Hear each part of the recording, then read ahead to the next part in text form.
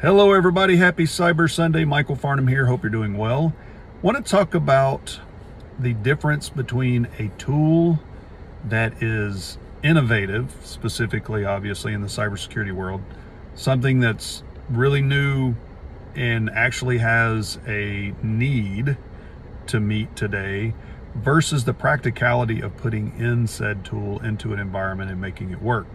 So one of the things that I've talked about in the past are like security validation tools. I truly think the security validation arena, specifically with the ones that would go into your environment and simulate attacks through your environment, I thought that was an innovative concept. Still do think it's an innovative concept. It's not necessarily brand new. I mean, there are tools that do automated pen testing, that kind of stuff, have been for a little while, but this is, you know, kind of a specific area of validating your environment and the other tools that you have in your environment. I think that is was very innovative when it came out, and is still a thing I think a lot of people, if not all environments, need.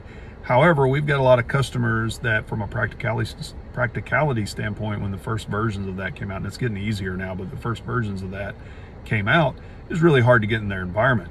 So innovative product, hard to get in their environment. What happened? Didn't sell quite as much as they thought it was going to, especially in certain areas. Still did well. People put it in, people use it, people still use it today, all kinds of different vendors in that space. But that was kind of that, where do you have a convergence of practicality versus innovation? That wasn't important enough for some people to put in and to make enough of a difference in their environment, because it was hard to put in. Now, today there are things, are tools that people want to put in for cloud security, and just about everybody needs that. Everybody's moving to the cloud, or almost everybody.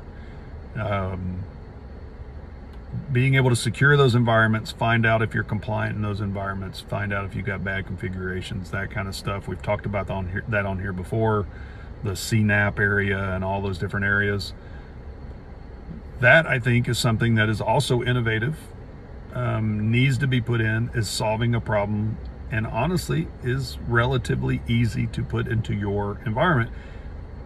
There's some complications there, but generally you just need an API connection, and you can start pulling out those configurations, and you can get some real live good data actually relatively quickly. So now you've got two areas where the practicality and the innovation are meeting. I talked about a few weeks ago, after I came back from Black Hat, kind of the same thing. There's innovative tech that shouldn't be innovative, which is asset management. Practically speaking, not a very easy problem to solve, but now that we've got all these other tools with all of these other sources of truth, the practicality and the innovation of that tech are starting to come together and starting to meet, and you're starting to get people who are able to put those in, and it's not as difficult as it used to be to do asset management. Another one, which is an interesting case, I think, was when next-gen antivirus came out.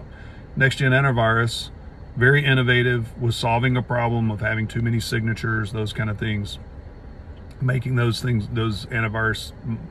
antivirus tools pretty ineffective.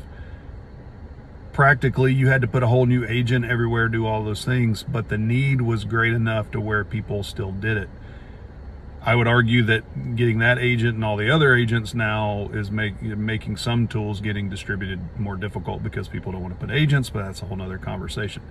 So generally, this is more philosophical than anything, but would love to hear your thoughts, read your thoughts on it, on what are some tools that you saw in the cybersecurity industry, as you've been in this industry, that were innovative, solved a problem, and met and were practical enough to put in, or were innovative and were solving such a big problem that the practicality didn't matter, or vice versa, they were innovative, solved a problem, but the practicality really did get in the way of putting those in.